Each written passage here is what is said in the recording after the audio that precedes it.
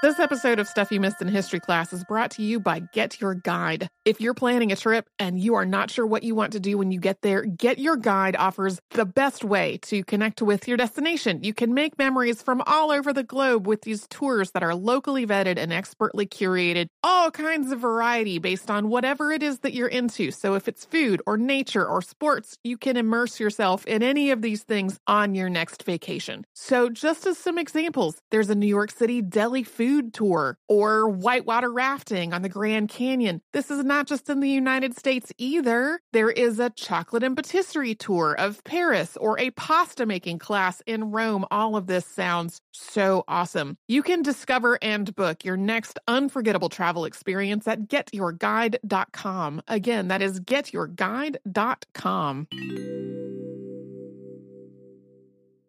Planning your next trip? Choice Hotels' family of 22 brands has over 7,400 locations and the perfect hotel for any traveler you want to be. Like a Cambria Hotel, serving up locally inspired craft cocktails for all my folks who maybe want to meet up and talk about Mad Royals. Check into a Radisson Hotel with flexible workspaces for you strivers who listen during business travel. Or a Comfort Hotel with free hot breakfast, family-friendly pools, and big spacious rooms for the parents who listen with their kids and need a little retreat. What are you waiting for? Join Choice Privileges and start earning points toward your next stay. Find a stay for any you when you book direct at choicehotels.com, where travels come true.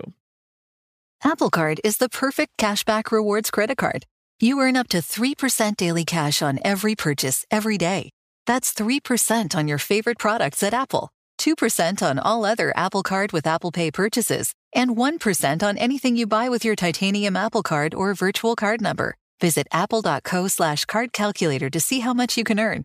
Apple Card issued by Goldman Sachs Bank USA, Salt Lake City branch. Subject to credit approval. Terms apply. Welcome to Stuff You Missed in History Class, a production of iHeartRadio.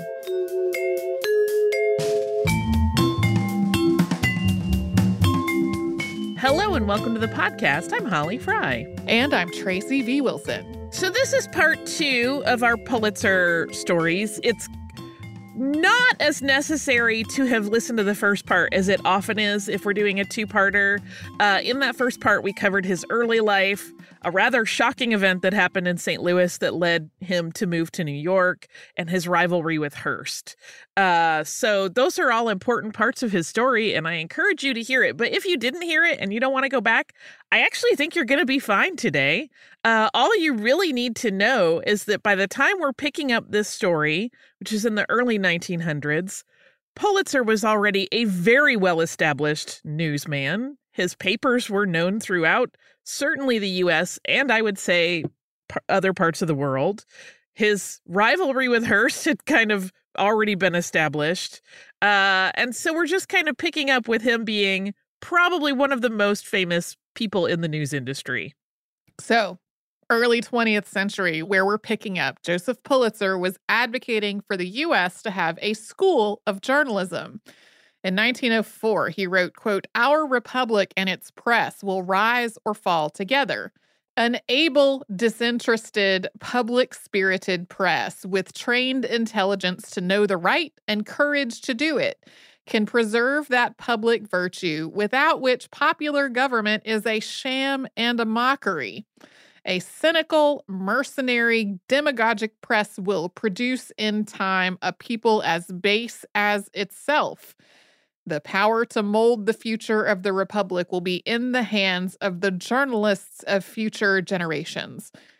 So it's clear that he had a strong sense of the influence the press could wield, and he thought that we needed to ensure journalists were taught how to hold power to account. But of course, he himself had always used his platform as a publisher to slant coverage as he saw fit to align with his own political leanings. Yeah, that whole thing makes it sound like he's like, I want an unbiased press so that they can write really good biased articles. I'm not Except for my one. Sure, yeah. But because of that bias, late in his life, Pulitzer found himself on the receiving end of an indictment from the federal government. And that's because the World published what was positioned as an exposé of a payment from the U.S. government to the new Panama Canal Company, a payment that was problematic according to the report. So we should also mention, as we get into this story, because it is big, that New York World was not the only paper to cover this story, and it was not the only one to speculate about the specifics of this deal. But Pulitzer's staff was relentless, and it once again all began with politics. Specifically, this started with commentary on the campaign of William Howard Taft, who President Theodore Roosevelt wanted to be his successor to the office. Roosevelt had campaigned heavily for Taft, and Pulitzer's paper's coverage, which came out a month before the election in October of 1908, alleged that members of both Roosevelt's and Taft's families were making a large amount of money in the Panama Canal deal. The story started when William Nelson Cromwell, an attorney who worked for the president's chief advisor, filed a legal complaint that he was being blackmailed because of his involvement with the Panama Canal within the U.S. sale. But when the New York World found out about the filing, a reporter was assigned to find out more. That reporter asked around and found nothing, and then the matter was dropped until Cromwell's press agent, Jonas Whitley, showed up in the World's offices claiming that the article that was about to go to print was false. What? Yeah, there was no article about to go to print, and the paper staff told Whitley that they had not been able to verify anything and they were not running a story. This all gets a little convoluted, so come with us on this journey. Whitley, unprompted, then expounded on the nature of Cromwell's complaints to the World's editor. So that story, which Whitley essentially copy-edited as it was taken down, so he was directly telling the stenographer taking notes what to put in it, ran in the World on October 3rd, 1908, and it read in part, quote, that the Democratic National Committee was considering the advisability of making a public statement that William Nelson Cromwell, in connection with Mr. Bunau-Varilla, a French speculator, had formed a syndicate at the time when it was quite evident that the United States would take over the rights of the French bondholders in the de Lesseps Canal, and that this syndicate included, among others, Charles P. Taft, brother of William H. Taft, and Douglas Robinson, brother-in-law of President Roosevelt. Other men, more prominent in the New York world of finance, were also mentioned. According to the story, these financiers invested their money because of a full knowledge of the intention of the government to acquire the French property at a price of about $40 million, and thus, because of alleged information from high government sources, were enabled to reap a rich profit. End quote. That whole thing was a quote in the paper. So this was basically saying that the French holders of the Panama Canal Company, which had been struggling financially, had sold it quietly to a number of American investors. And then those investors sold it to the U.S. government. Those investors were people connected directly to Roosevelt and Taft. And the whole thing was, according to the blackmailer, orchestrated by William Nelson Cromwell, an attorney who had worked for the president's chief advisor. So, of course, this would have been shady and was reported to show that Taft was corrupt and unfit to be president. Yeah, it's a little bit hard to follow.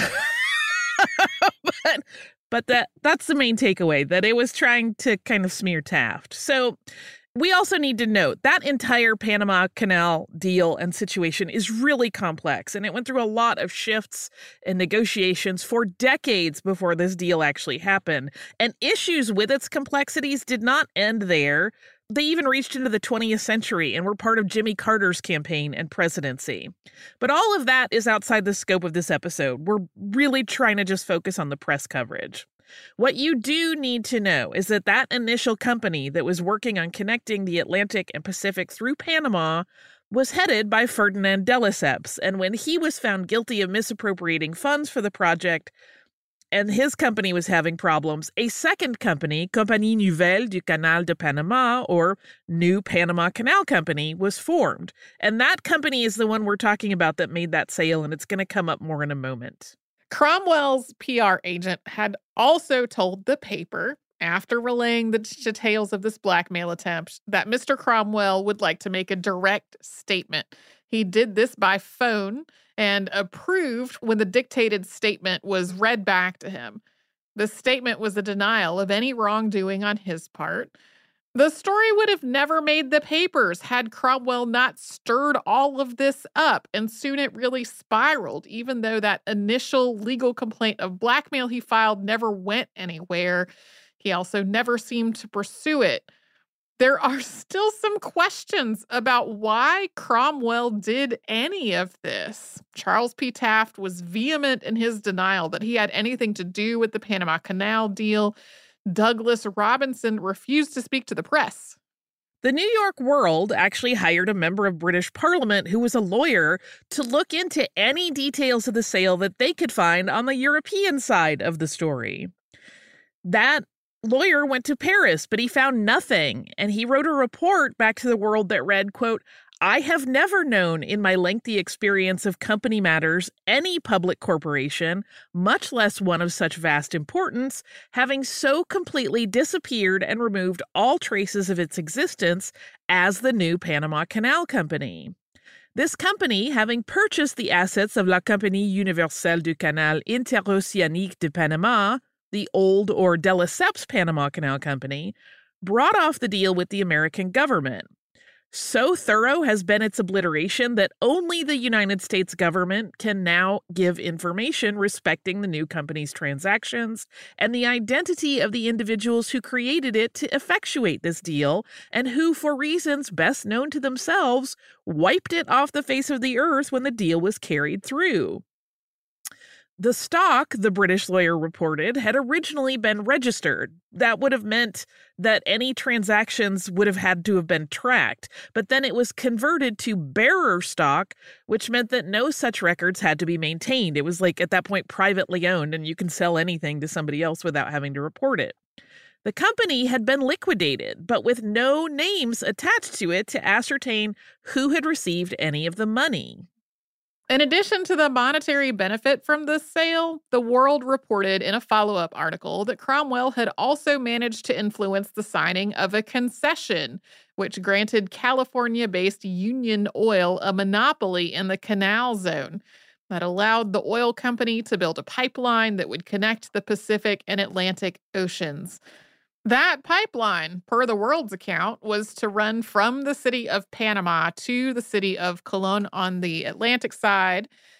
Union Oil was a subsidiary of Standard Oil, so the whole thing meant that Standard would just be unchallenged in the canal. And according to the World, quote, "There have been rumors that at least one member of the Standard Oil group of capitalists was in the American syndicate, which is reported to have made a huge sum through the sale to the United States in 1904 for $40 million of the property of the French Panama Canal Company to William Nelson Cromwell." So there were allegations of multiple wrongdoings that were recounted and reiterated across multiple articles. Yeah, we have like Americans secretly sold this property to the U.S. government and made a ton of money on it. And those same Americans owned a portion of these oil companies that were also getting deals to have a monopoly in the area. Other papers picked up these stories that were running and reported on the reporting of the World, taking those reports as true. And then other papers picked those stories up. This became like a weird game of journalism telephone, as one paper would quote another paper as a source, but they were all hinging on the idea that the World had reported the story. So, for example, the Indianapolis News ran a story on October 20th, 1882, under the headline Panama Secrets that reported, quote, "The Chicago Journal says that it is well known that somebody bought the stock of the defunct French Panama Canal Company for $12 million or less and sold it to the United States government for $40 million. And the Chicago paper declares further that it is not known to anybody outside the gang of speculators that reaped a rich harvest by playing on the patriotism of the American people how much of that $28 million went into the pockets of President Roosevelt's intimate friends who promoted the deal." We will get into how all this bad press impacted the election and the people involved right after a quick sponsor break. The national sales event is on at your Toyota dealer, making now the perfect time to get a great deal on a dependable new SUV, like an adventure-ready RAV4. Available with all-wheel drive, your new RAV4 is built for performance on any terrain, from the road to the trails. And with plenty of passenger and cargo space, plus available tech like wireless charging, you and your entire crew can stay connected. Or check out a stylish and comfortable Highlander with 3 spacious rows of seating for up to 8 passengers. And with available features like the panoramic moonroof, you can sit back, enjoy the wide open views with your whole family. Plus, both RAV4s and Highlanders are available in hybrid models, so no matter your style, you can drive efficiently and save on gas. So visit your local Toyota dealer and check out amazing national sales event deals on RAVs, Highlanders, and more when you visit buyatoyota.com. Toyota, let's go places. Are you someone who's developed a keen awareness of life's nonsense and found their way around it? Someone who zigs when the rest of the world zags? Someone who doesn't put up with life's yada yada? If you're nodding your head yes, then it might be time to check out Metro by T-Mobile. At Metro, there's nada yada yada. That means no contracts, no credit checks, and no surprises. Join Metro. They help you stay ahead of the game with nada yada yada. Outsmarting yada yada means things like avoiding those surprise subscriptions. I definitely ordered a one-time Valentine present recently, and then I got an email thanking me for joining their subscription program. Not a thing I had even realized I was doing. You don't take yada yada in life. Don't take yada yada from your wireless provider. Metro has no contracts, no credit checks, no surprises, and nada yada yada, helping you stay ahead without compromising on things you love the most. Stop by one of over 6,000 Metro stores nationwide. Planning your next trip? Choice Hotels has a stay for any traveler you want to be, with 22 brands and over 7,400 locations. Whether you're a business traveler, a family road tripper, someone who wants to seek out history and maybe make your own, or just planning a quick getaway, Choice Hotels has a stay for any you. Like a Cambria Hotel, where you can be a cocktail connoisseur and sip locally inspired craft beverages at downtown locations in the center of it all. This is a fun way to visit cities with a lot of history and a lot of fun in mind. Or a Radisson Hotel for all our productivity powerhouses out there. With flexible workspaces and on-site restaurants, you'll get the most out of your work trip. You'll get the coffee, the Wi-Fi, and the work done. And we can't forget about Comfort Hotels. Imagine you're a family road tripper, waking up in your big spacious room and then heading down to a free hot breakfast for the entire family, including waffles. So you'll be well fed and ready for the day's adventure, even if that's just relaxing. After that, you're spending all afternoon relaxing by the pool. You deserve it. What are you waiting for? Join Choice Privileges and start earning points toward your next stay. Find a stay for any you. Book directly at choicehotels.com, where travels come true.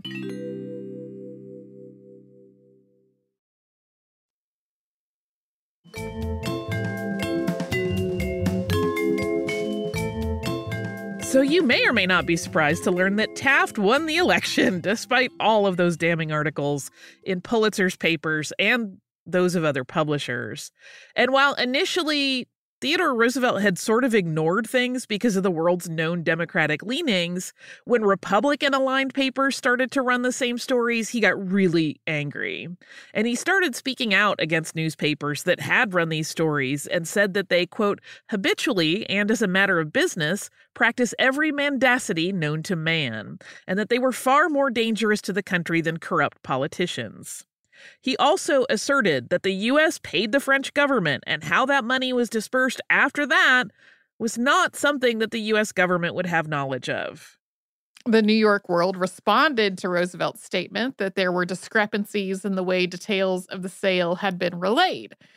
Cromwell had stated that the money was paid by the U.S. government to J.P. Morgan and Company, not to the French government. There were other details in Cromwell's account that did not align with Roosevelt's claims as well, and the World called for, quote, the Congress of the United States to make immediately a full and impartial investigation of the entire Panama Canal scandal. Theodore Roosevelt, who at this point was still president for a couple more months, sent his response to the World's claims directly to Congress on December 15th, and that was published in papers nationwide, and it read, quote, "In view of the constant reiteration of the assertion that there was some corrupt action by or on behalf of the United States government in connection with the acquisition of the title of the French Company of the Panama Canal, and of the repetition of the story that a syndicate of American citizens owned either one or both of the Panama companies, I deem it wise to submit to the Congress all the information I have on the subject. These stories were scurrilous and libelous in character and false in every essential particular. It is idle to say that the known character of Mr. Pulitzer and his newspaper are such that the statements in the paper will be believed by nobody. Unfortunately, thousands of persons are ill-informed in this respect and believe the statements they see in print, even though they appear in a newspaper published by Mr. Pulitzer. These stories need no investigation whatever. They are, in fact, wholly and in form partly a libel upon the United States government. The real offender is Mr. Joseph Pulitzer, editor and proprietor of The World. While the criminal offense of which Mr. Pulitzer has been guilty is in the form of a libel upon individuals, the great injury done is in blackening the good name of the American people. It should not be left to a private citizen to sue Mr. Pulitzer for libel. He should be prosecuted for libel by the governmental authorities." And that is exactly what happened. The U.S. Attorney General Charles J. Bonaparte began criminal proceedings against the Indiana News and the New York World, and the D.C. grand jury handed out indictments on February 17th, 1909. Pulitzer's umbrella company, Press Publishing Company, Pulitzer himself, and editors Caleb M. Van Ham and Robert H. Lyman were all named, as well as staffers from the Indianapolis News and the paper itself. United States District Judge Anderson ruled against the government, and he made some interesting remarks in his ruling. He stated that, quote, "The circumstances surrounding the revolution in Panama were unusual and peculiar. The people were interested in the construction of the canal. It was a matter of great public concern. It was much discussed." He mentions that after a route through Nicaragua had been recommended by an appointed committee, suddenly Panama was favored. And he went on, quote, "Up to the time of that change, as I gathered from the evidence, the lowest sum that had been suggested at which the property of the Panama Canal Company could be procured was something over $100 million. Then, rather suddenly, it became known that it could be procured for $40 million. There were a number of people who thought there was something not just exactly right about that transaction, and I will say for myself that I have a curiosity to know what the real truth was." But then Judge Anderson quoted the Sixth Amendment, quote, "In all criminal prosecutions, the accused shall enjoy the right to a speedy and public trial by an impartial jury of the state or district wherein the crime shall have been committed, which district shall have been previously ascertained by law." Basically, because the World operated in New York, seeking an indictment in the District of Columbia had been the wrong move. Roosevelt's attorneys had sought indictments for criminal libel from the federal jury in New York's Southern District against Press Publishing Company and one of the editors, on the basis that the World had sought to, quote, "stir up disorder among the people." Meanwhile, the World's attorneys sought out records in France and in Panama to try to show that the reporting that was being done was based in trying to discern the facts of the deal and whether corruption was involved. But they largely ran into the same kind of problems that their British investigator had. The French government was pretty uncooperative, and it could not, it said, compel anyone to give statements or testimony unless they actively wanted to. But ultimately, none of these problems of never finding out exactly what happened mattered, because it once again came down to issues of jurisdiction and interpretation of the law. The judge who ruled on the matter disposed of the case. That was how he put it. He stated that territorial jurisdiction was merely a convenience. The bigger issue is revealed in this section of his statement. Quote, "Now it may be, as it has in the past been thought, that under some circumstances the crime of libel might be considered to impair the authority and interfere with the efficiency of the government of the United States. But so far as I know or am informed by counsel, this thought has not found expression in any national statute now in force." In other words, there's no federal libel law, so the suit was brought on faulty grounds. This was a moment that a lot of newspapers celebrated because it felt like a big freedom of the press thing, but there was still some fight left on the matter. In October 1910, the ruling was appealed to the U.S. Supreme Court. Roosevelt and Taft might have believed that they would finally get the justice they sought, but the headline on January 3rd, 1911 in the New York Times was, "Supreme Court ends Panama libel suit." And the opening paragraph stated, quote, "By unanimous decision, the Supreme Court of the United States today decided that the federal government could not maintain the so-called Panama Canal libel suit against the Press Publishing Company of New York in the federal courts of New York. In so holding, the court affirmed the decision of the Circuit Court of the United States for the Southern District of New York, which had quashed the famous indictment." That same article included a statement from The World, which was, quote, "There is no federal libel law to muzzle American newspapers. Freedom of the press does not exist at the whim or pleasure of the President of the United States.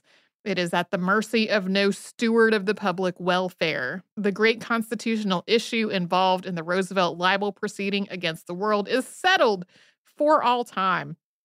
In another statement, Pulitzer said, quote, "The decision of the Supreme Court is so sweeping that no other president will be tempted to follow the footsteps of Theodore Roosevelt, no matter how greedy he may be for power, no matter how resentful of opposition." Here's the thing. While Pulitzer was a central figure to all of these proceedings, he wasn't present for any of it. Really, truly not present. He had not been in the World Building, and he was on his yacht. He had released a press statement at the start of all of this hubbub saying exactly that. Quote, "So far as I am personally concerned, I was at sea during the whole of October. And in fact, practically for 2 years, I have been yachting on account of my health. Mr. Roosevelt knows this perfectly well. He knows I am a chronic invalid and mostly abroad yachting on account of my health." As an aside, the nature of his health issues seems to be kind of all lumped under the umbrella of nervous disorders, which was so often invoked in the late 19th and early 20th centuries. Pulitzer was obviously prone to working to the point of exhaustion, and he was definitely prone to depression. He did lose his sight, and he reportedly had developed an extreme sensitivity to sound. But specifics beyond that, what made him refer to himself as an invalid, are a little bit tricky to pin down. Doctor after doctor seemed to just see him and then prescribe him things like rest, massages, quiet time, etc. When Pulitzer had questioned the editors at The World about the stories, he had learned that they had run them, making these claims against Roosevelt and Taft based on no evidence, just the accounts of people whose stories could not be verified. He had known the pieces were running, but he didn't realize they had no authentication. He was mortified privately, but publicly he stood by his paper and its words and worked on the ultimately successful defense. That part just kind of blows my mind, where he's like, "You did what? Well, I guess we have to defend it now." We are going to talk a bit more about Pulitzer's nervous disorder, as it was called, and the way it impacted his life. But first, we're going to hear from the sponsors who keep Stuff You Missed in History class going. The national sales event is on at your Toyota dealer, making now the perfect time to get a great deal on a dependable new SUV, like an adventure-ready RAV4. Available with all-wheel drive, your new RAV4 is built for performance on any terrain, from the road to the trails. And with plenty of passenger and cargo space, plus available tech like wireless charging, you and your entire crew can stay connected. Or check out a stylish and comfortable Highlander, with 3 spacious rows of seating for up to 8 passengers. And with available features like the panoramic moonroof, you can sit back, enjoy the wide open views with your whole family. Plus, both RAV4s and Highlanders are available in hybrid models, so no matter your style, you can drive efficiently and save on gas. So visit your local Toyota dealer and check out amazing national sales event deals on RAVs, Highlanders, and more when you visit buyatoyota.com. Toyota, let's go places. Are you someone who's developed a keen awareness of life's nonsense and found their way around it? Someone who zigs when the rest of the world zags? Someone who doesn't put up with life's yada yada? If you're nodding your head yes, then it might be time to check out Metro by T-Mobile. At Metro, there's nada yada yada. That means no contracts, no credit checks, and no surprises. Join Metro. They help you stay ahead of the game with nada yada yada. Outsmarting yada yada means things like avoiding those surprise subscriptions. I definitely ordered a one-time Valentine present recently, and then I got an email thanking me for joining their subscription program. Not a thing I had even realized I was doing. You don't take yada yada in life. Don't take yada yada from your wireless provider. Metro has no contracts, no credit checks, no surprises, and nada yada yada, helping you stay ahead without compromising on things you love the most. Stop by one of over 6,000 Metro stores nationwide. Planning your next trip? Choice Hotels has a stay for any traveler you want to be, with 22 brands and over 7,400 locations. Whether you're a business traveler, a family road tripper, someone who wants to seek out history and maybe make your own, or just planning a quick getaway, Choice Hotels has a stay for any you. Like a Cambria Hotel, where you can be a cocktail connoisseur and sip locally inspired craft beverages at downtown locations in the center of it all. This is a fun way to visit cities with a lot of history and a lot of fun in mind. Or a Radisson Hotel for all our productivity powerhouses out there. With flexible workspaces and on-site restaurants, you'll get the most out of your work trip. You'll get the coffee, the Wi-Fi, and the work done. And we can't forget about Comfort Hotels. Imagine you're a family road tripper, waking up in your big spacious room and then heading down to a free hot breakfast for the entire family, including waffles. So you'll be well fed and ready for the day's adventure, even if that's just relaxing. After that, you're spending all afternoon relaxing by the pool. You deserve it. What are you waiting for? Join Choice Privileges and start earning points toward your next stay. Find a stay for any you. Book directly at choicehotels.com, where travels come true.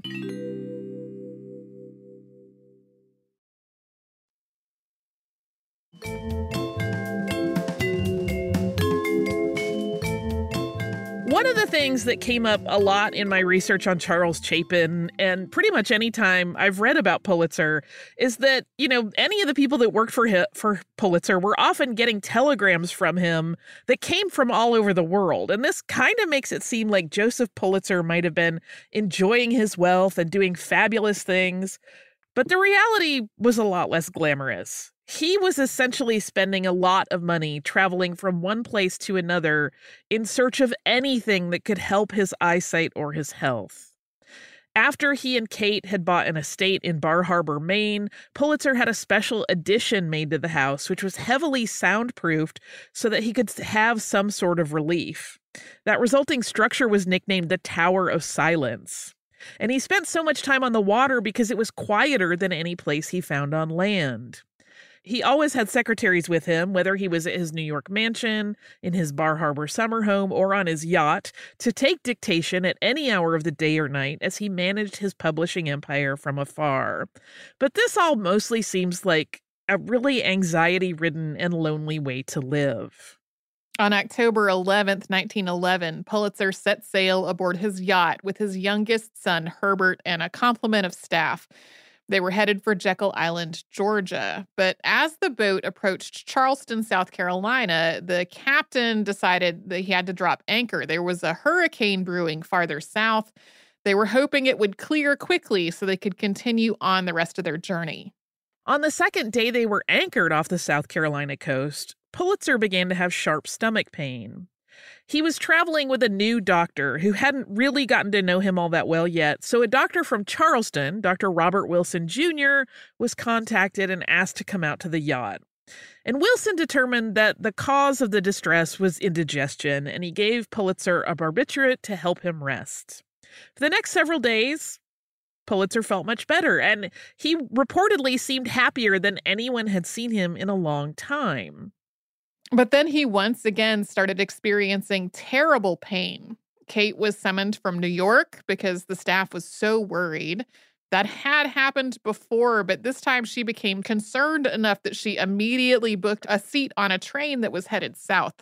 One of the things Pulitzer often asked of his secretaries and other staff was that they read to him when he wasn't feeling well. It was how he often drifted off to sleep. And after having one of his staff read to him from a book on constitutional history, Pulitzer suddenly found himself in serious pain again. Dr. Wilson was once again summoned and once again gave him a sedative. After he had settled in after that, another secretary started to read a biography of King Louis XI to him in German. As the reader got underway, Pulitzer said something he often said to his readers. Leise, ganz leise. That translates to softly, very softly. Those were the last words Pulitzer spoke. He died on October 29, 1911, at the age of 64. His cause of death was reported as acute angina. While his papers often ran salacious and sensationalized stories, Pulitzer's name today is associated with quality and achievement in journalism, and that's because in his will, Pulitzer left a lot of his fortune to secure his personal legacy. He left an endowment to found the Columbia University School of Journalism. This is actually something he had started working on with school officials years prior. In his will, he wrote, quote, I am deeply interested in the progress and elevation of journalism, having spent my life in that profession, regarding it as a noble profession and one of unequaled importance for its influence upon the minds and morals of the people. I desire to assist in attracting to this profession young men of character and ability, also to help those already engaged in the profession to acquire the highest moral and intellectual training. There are now special schools for instruction for lawyers, physicians, clergymen, military and naval officers, engineers, architects, and artists, but none for the instruction of journalists. That all other professions and not journalism should have the advantage of special training seems to me contrary to reason. And to that end, he had given Columbia $1 million already, and then he left an additional $1 million that his executors would give the school after it had been up and running successfully for 3 years. He also allocated money to be used to establish the Pulitzer Prizes. These were and still are tied to Columbia University. The school manages the Pulitzer Prizes. In Pulitzer's will, he established the following prize categories. Quote, first, annually, for the best and most suggestive paper on the future development and improvement of the School of Journalism, or for any one idea that will promise great improvement in the operation of the school, $1,000. Second, annually, for the most disinterested and meritorious public service rendered by any American newspaper during the year, a gold medal costing $500. Third, annually, for the best history of the services rendered to the public by the American press during the preceding year, $1,000. Fourth, 5 annual traveling scholarships of $1,500 each. For clarity, just in case you had not already figured it out, in this instance, he's using disinterested to mean unbiased. Today, we think of it in a very different way, but that was the intent. 3 of those scholarships he mentioned in point 4 were to go to journalism school graduates determined to be the most deserving, with the intention that they would use that money to go to Europe and study, quote, the social, political, and moral conditions of the people and the character and principles of the European press. One of the remaining annual scholarships was to go to a music student to study in Europe, and the other to an art student to study in Europe. There were additional annual awards guidelines in the will for 6 more categories. $500, quote, for the best editorial article written during the year, the test of excellence being clearness of style, moral purpose, sound reasoning, and power to influence public opinion in the right direction. 1,000, quote, for the American novel published during the year, which shall best present the whole atmosphere of American life and the highest standard of American manners and manhood. There was another 1,000, quote, for the original American play performed in New York, which shall best represent the educational value and power of the stage in raising the standard of good morals, good taste, and good manners. There was $2,000 for the best book on U.S. history and $1,000 for, quote, the best American biography teaching patriotic and unselfish services to the people, illustrated by an eminent example, excluding, as too obvious, the names of George Washington and Abraham Lincoln. I love that he was like, we don't need any more Washington or Lincoln biographies, guys. And yet we still get them. Still get them. The list of Pulitzer Prizes that exist now is quite different. Current journalism categories include public service, breaking news reporting, investigative reporting, explanatory reporting, local reporting, national reporting, international reporting, feature writing, commentary, criticism, editorial writing, illustrated reporting and commentary, breaking news, photography, feature photography, and audio reporting. And under the umbrella of letters, drama, and music, there are Pulitzers for fiction, drama, history, biography, poetry, general nonfiction, and music, as well as a provision for special citations and awards. Over the years, other categories have come and gone, like telegraphic reporting and explanatory journalism, which now is explanatory reporting. Pulitzer also set up a scholarship fund in memory of his daughter Lucille for the women at Barnard College. The Columbia School of Journalism was founded in 1912, the year after Pulitzer's death, and the Pulitzer Prizes awarded their first set of honors in 1917. Do you also have some listener mail? Yes. This is from a listener who I'm not going to name. They have an unusual spelling of their name, and it's so unusual that they're easy to find and they would like to maintain anonymity. But their name in itself is unusual enough in the U.S. that I worry that people would try to do sub-outs of letters and figure it out. So we're not naming this person, but just know who you are. They write, "Hi, Tracy and Holly. I have listened to your podcast for years, and it has kept me company early mornings while I have been alone working as a baker. It's nice to have other people around at 4 a.m. Even if you are not really there, the company is wonderful. I'm emailing finally, have been meaning to for a while because I was listening to an older episode about the Great Vowel Shift and the history of English. My name came up.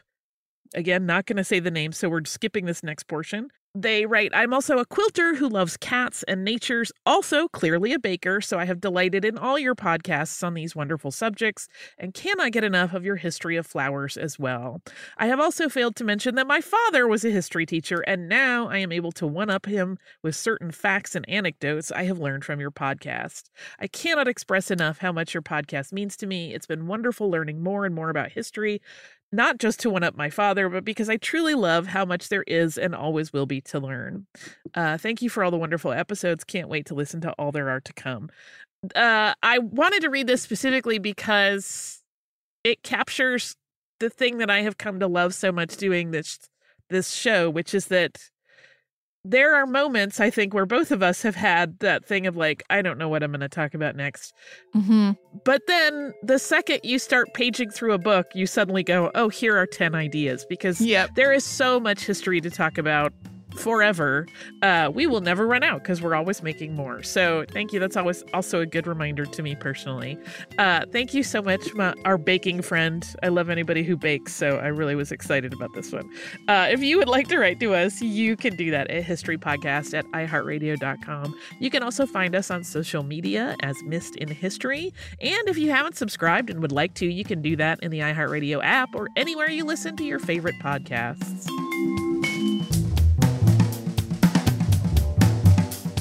Stuff You Missed in History Class is a production of iHeartRadio. For more podcasts from iHeartRadio, visit the iHeartRadio app, Apple Podcasts, or wherever you listen to your favorite shows.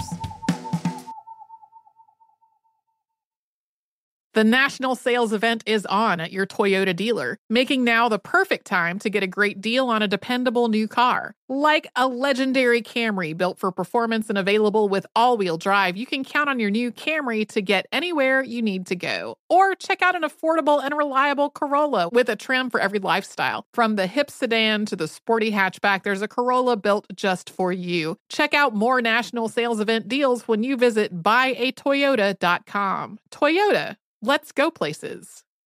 Hey, Sarah, I loved that spring break vlog you posted on Zigazoo. OMG, you watched it? Yeah, it was so cool. I think you're so talented. Social media is only positive with Zigazoo, the world's largest and safest social media network for kids. In Zigazoo, all community members are verified kids like yours, and all content is fully human moderated.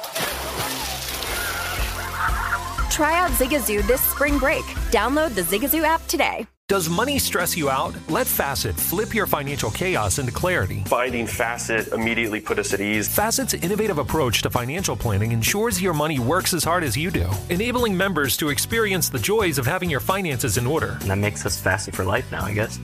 Visit Facet.com, FACET.com to learn more. This ad is sponsored by Facet. Facet Wealth is an SEC registered investment advisor. This is not an offer to buy or sell securities, nor is it investment, legal, or tax advice. These testimonials are from current Facet members who are not compensated. All opinions are their own and not a guarantee of a similar outcome.